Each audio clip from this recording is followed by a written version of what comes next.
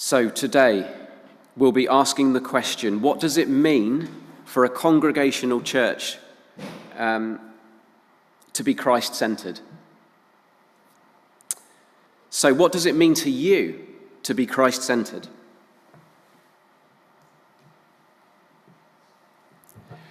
Don't be shy. Don't be shy. What does it mean to be Christ-centered to us?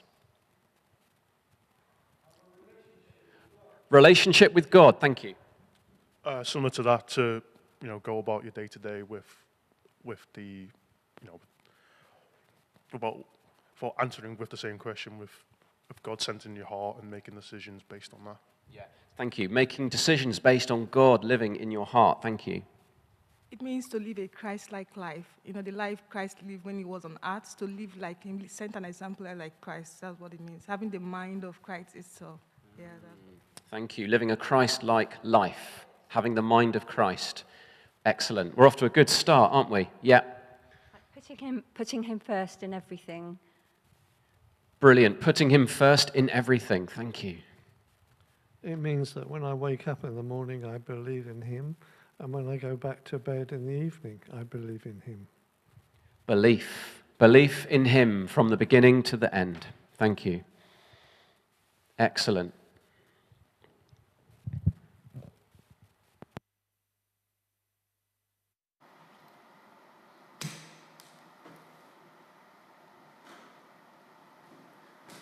It's good to see that we are getting used to congregational participation.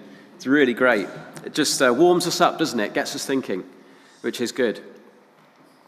So I'd just like to give some examples of congregationalism. So the origins of congregationalism are in the Protestant Reformation in England and Wales. We are a congregational church here at North Street Church. Congregationalism took seriously the Reformation doctrine of the priesthood of all believers. You may have heard of that. Affirming that neither priest nor a ruler can insert themselves between the believer and God. Congregationalism sought to practice a pattern of church government that most accurately resembled the New Testament. You with me so far? Yeah, you're going to have your brain switched on this morning. So in England and Wales, conformity to the Church of England was required and enforced by law. However, in England in 1582, the radical thinker and clergyman and school teacher Robert Brown wrote a pamphlet arguing about the need for reform in the Church of England. He formed an independent church on congregational principles in Norwich, and his followers became known as Brownists. And they helped to birth congregationalism. In Wales, John Perry, Henry Barrow, and John Greenwood were proclaiming the same message. And they were tried on charges of sedition because the monarch was the head of the church. Any criticism of the church was counted as treason, and they were treated as rebels who were inciting the people to dissidence. They were hanged in 1593. For their belief in the need for radical reformation in the church. They had argued for the separation of church and state in the pursuit of a purer expression of church. The followers of these martyrs became known as separatists. You may have heard of them. And they were forced to worship secretly in barns or in fields for fear of arrest. Their worship was charismatic, and the preaching and praying was spirit-filled. Their faith in Jesus was at the center of their worship and central to their convictions. Passionate followers of Jesus, willing to die for their faith. It's challenging, isn't it? But that's the heritage of the Congregational Church. And I didn't know this, but have you ever seen in cottages and in farmhouses, a door has two halves, a bottom half and a top half, and you can open the top half independently of the bottom half? Well, apparently a stable door. Stable door, thank you. And I found out that that was really useful to the Congregationalists, because they would preach from the house, from the door, with the top part open, and then when the authorities came to arrest them, they could quickly close the top part of the door and make their escape. I will never look at doors in the same way that are in two halves. Good idea. So let's think about what we need to know about the passage now. Jesus said, "I am the way, the truth, and the life. No one can come to the Father except through me." Although that is a profound statement for us, it would have been exceptionally meaningful to the Jews who heard him say this, because Jesus took three of the great basic concepts of practicing Judaism and made a phenomenal claim that it is in him alone that all three of these concepts find their fulfillment. Let's examine that now. Firstly, Jesus is the way. He is the way. To the Jews who were practicing their faith, walking in the way of God was an essential expression of obedience. Through Moses, the Lord instructed the congregation to stay on the path that the Lord had commanded them to follow, and then they would live long and prosperous lives in the land they would inherit. That's from Deuteronomy chapter 5, verse 23. Walking along the path of God's way is a prominent theme in Scripture. Moses was anxious that after his death, the people would become corrupted and turn aside from obeying God's law and following his way. And the prophet Isaiah spoke about the necessity for God's people to hear his voice, being directed by him and walking in the way of holiness. The psalmist's prayer is, "Teach me your way, Lord. Lead me in a straight path." That's Psalm 27, verse 11. In Judaism, following the way of the Lord was very important. And here we have Jesus declaring that he is the way. Have you ever been lost and asked a stranger for directions? Yes. And the directions you received did not fill you with much confidence. It didn't fill you with confidence that you were going to make it and reach your destination. Imagine if, rather than trying to interpret complicated instructions, that person says to you, "Come with me, I'll take you there." That person becomes for us the way to our destination. That is what Jesus does for us. He does not only give us guidance and direction, but he also takes us by the hand and leads us. He does not just tell us about the way, he is the way. As the way, Jesus is our path to the Father. Secondly, Jesus is the truth. Again, the psalmist's prayer is, "Teach me your ways, O Lord, that I may live according to your truth. Grant me purity of heart, so that I may honor you." Psalm 86, verse 11. Many people have revealed specific truths about specific topics, but nobody except Jesus has ever embodied the truth.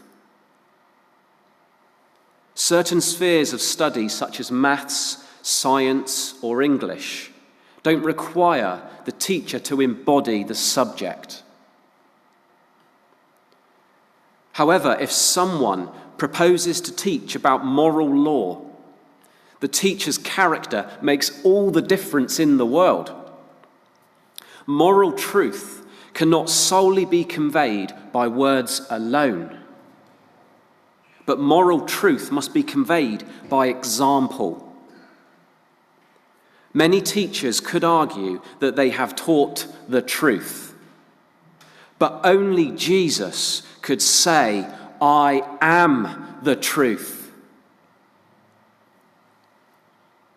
As the truth, Jesus is the reality of all of God's promises to us. Thirdly, Jesus is the life.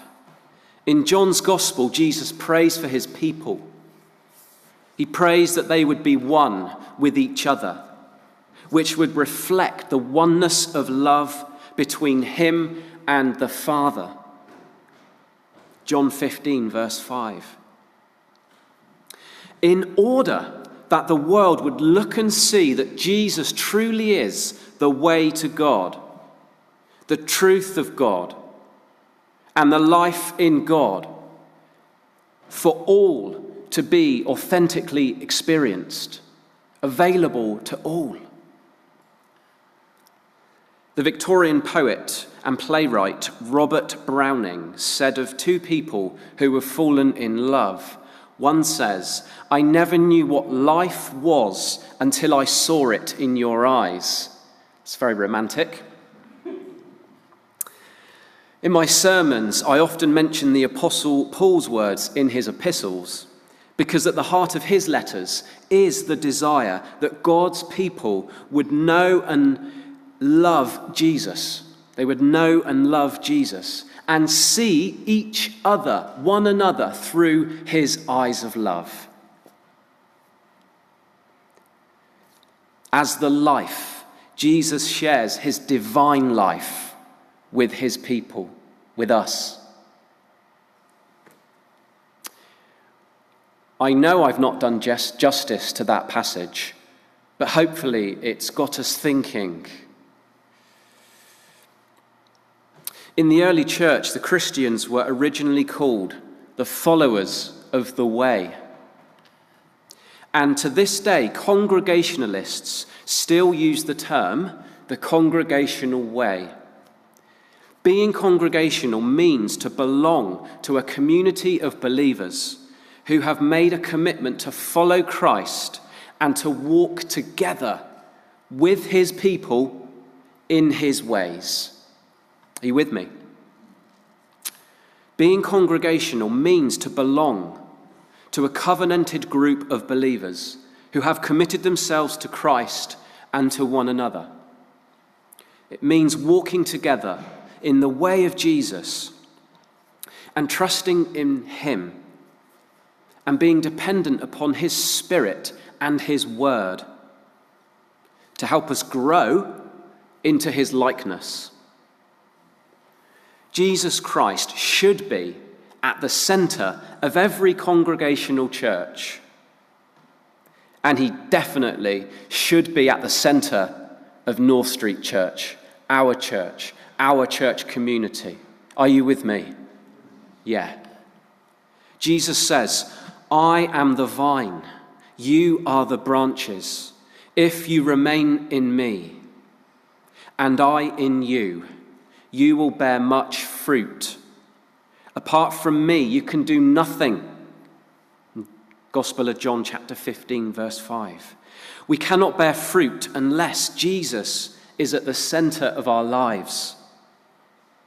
You may at times have thought, especially with the pandemic, church can feel like a tough place to be.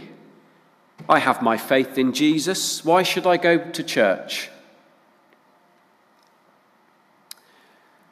Jesus is the true vine, and we are the branches that get nourishment and power from him. If we detach ourselves from our church, it will be very, very difficult to produce fruit and to continue to grow, because we need each other to become who Jesus is calling us to be. We need each other. Jesus doesn't want us to journey alone when walking in his way. Jesus wants his followers to travel together in this pilgrimage of life. So, what do we need to do? In congregationalism, there is a commitment to love and care for fellow members, love and care for each other, and encourage each other, spurring one another on to outdo each other in loving service. When our teaching is Christ-centered and our relationships are Christ-centered, we will grow. We will grow in love, grace, and faith, and experience more of God's presence in our lives. I want that. Do you? Yes. Yes. We want more of God's love, grace, and faith in him, don't we? So what do we need to do to express the Church of Christ in Taunton? Firstly, being a Christ-centered congregational church means that our teaching is rooted in Jesus' teaching. Jesus teaches us to love God and to love people. From the Gospel of Matthew, chapter 22, verse 37. Jesus shows us the depths of God's love for us and his mercy and commitment to us all. We completely rely on Jesus' teaching in order to live for him and experience fulfilling lives through practicing what Jesus teaches us about living as his disciples. Jesus didn't just show us the way to God. Jesus reveals that he is the way to God. Jesus didn't just teach us about the truth about God, but he embodied the truth. And Jesus didn't just keep his life for himself, but he shared his divine life with you and with me.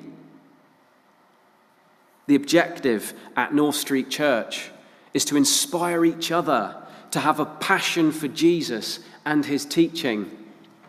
That's our objective, to inspire each other in this journey of faith. Our calling is to enable each other to grow in love for Jesus and to understand his teaching, because he is calling us not only to be hearers of his word, but doers of his word. The Christ-centered congregational church enables people to learn about Jesus and put his teachings into practice. Practice.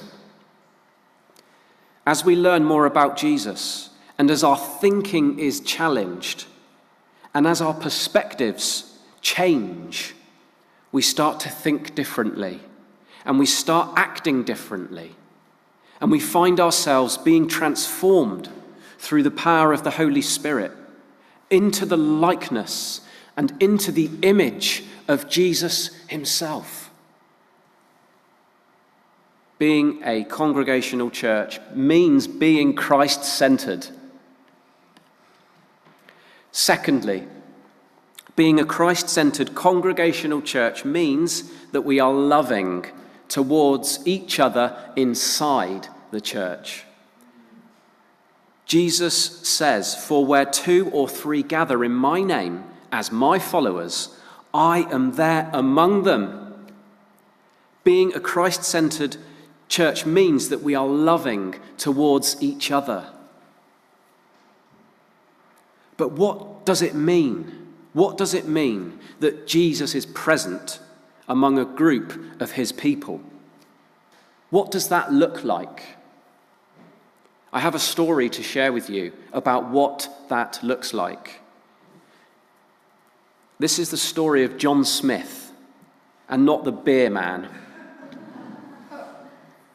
This is a story about John Smith, the missionary who was sent on mission to Guyana in the 19th century. He was the minister of a congregational church, which was attended by African slaves, as well as by free Europeans.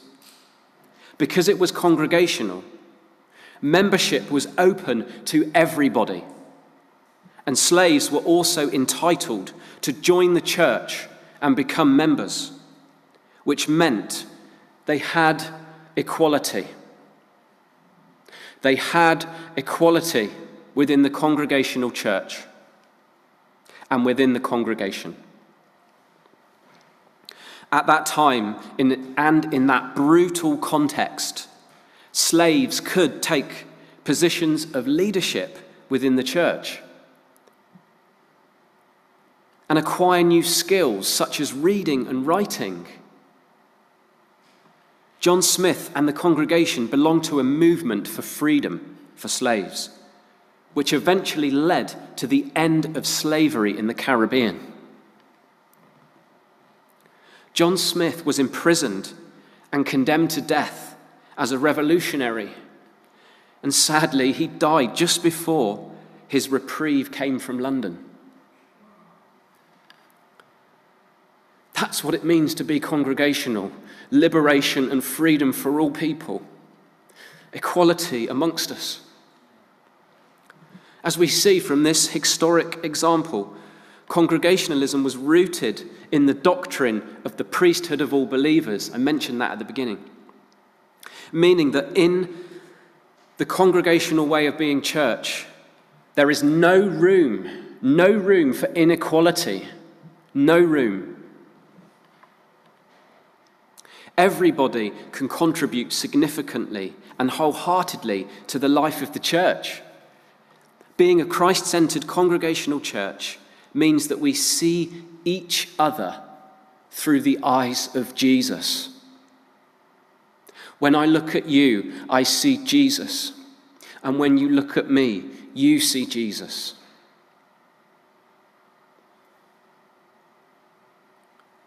And we do that. We see Jesus in each other because he is at the center of our lives, living in our hearts.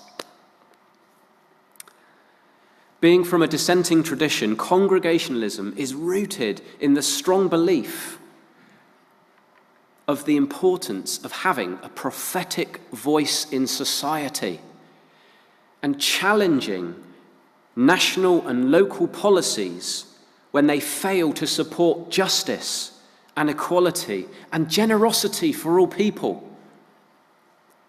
Congregational churches are autonomous, meaning there is no submission to a higher authority except to the highest authority, Jesus Christ. I'm the pastor here, but in no way am I above anybody else. We are all equals as a priesthood of believers. Isn't that good? That's good, isn't it? Thirdly and finally, being a Christ-centered congregational church means that we are loving towards people outside the church. Jesus was a friend to people who were socially unacceptable, the outcast and the rejected, and those who were branded as sinners. But time and time again, Jesus offered his love and grace to all, especially those who were despised by others. Jesus probably spent more time with people outside the religious system as he did with those people in it. Christ-centered churches welcome people from outside the church, even those who are wounded, even those who are hurting, and actively encourages new people to visit. We should be inviting people to come. Invite people to visit and experience Jesus for themselves. Members of Christ-centered churches do not just go to church looking for a service so they can be served. They go to church ready and willing to serve others because that's what Jesus did. He loved and served others, and it cost him everything. Everything. The Christ-centered church serves others like Jesus did, showing love, in the ways they reach out to the community. And that's our task, that's our mandate, showing love to each other inside the church and showing love to those outside the church. So, I've thrown a lot at us this morning. Let's finish with the question. What does it mean to be a congregational church? Being a congregational church means being Christ-centered. Christ-centered. Amen. Let's pray.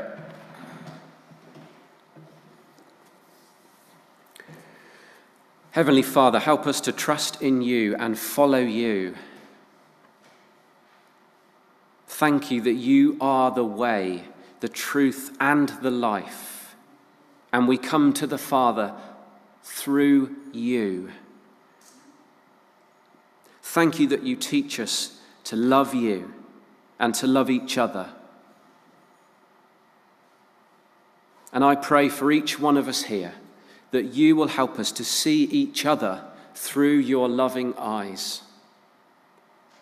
May we see each other through your loving eyes and be Holy Spirit filled, with you, Jesus, at the center of who we are as we seek to serve you.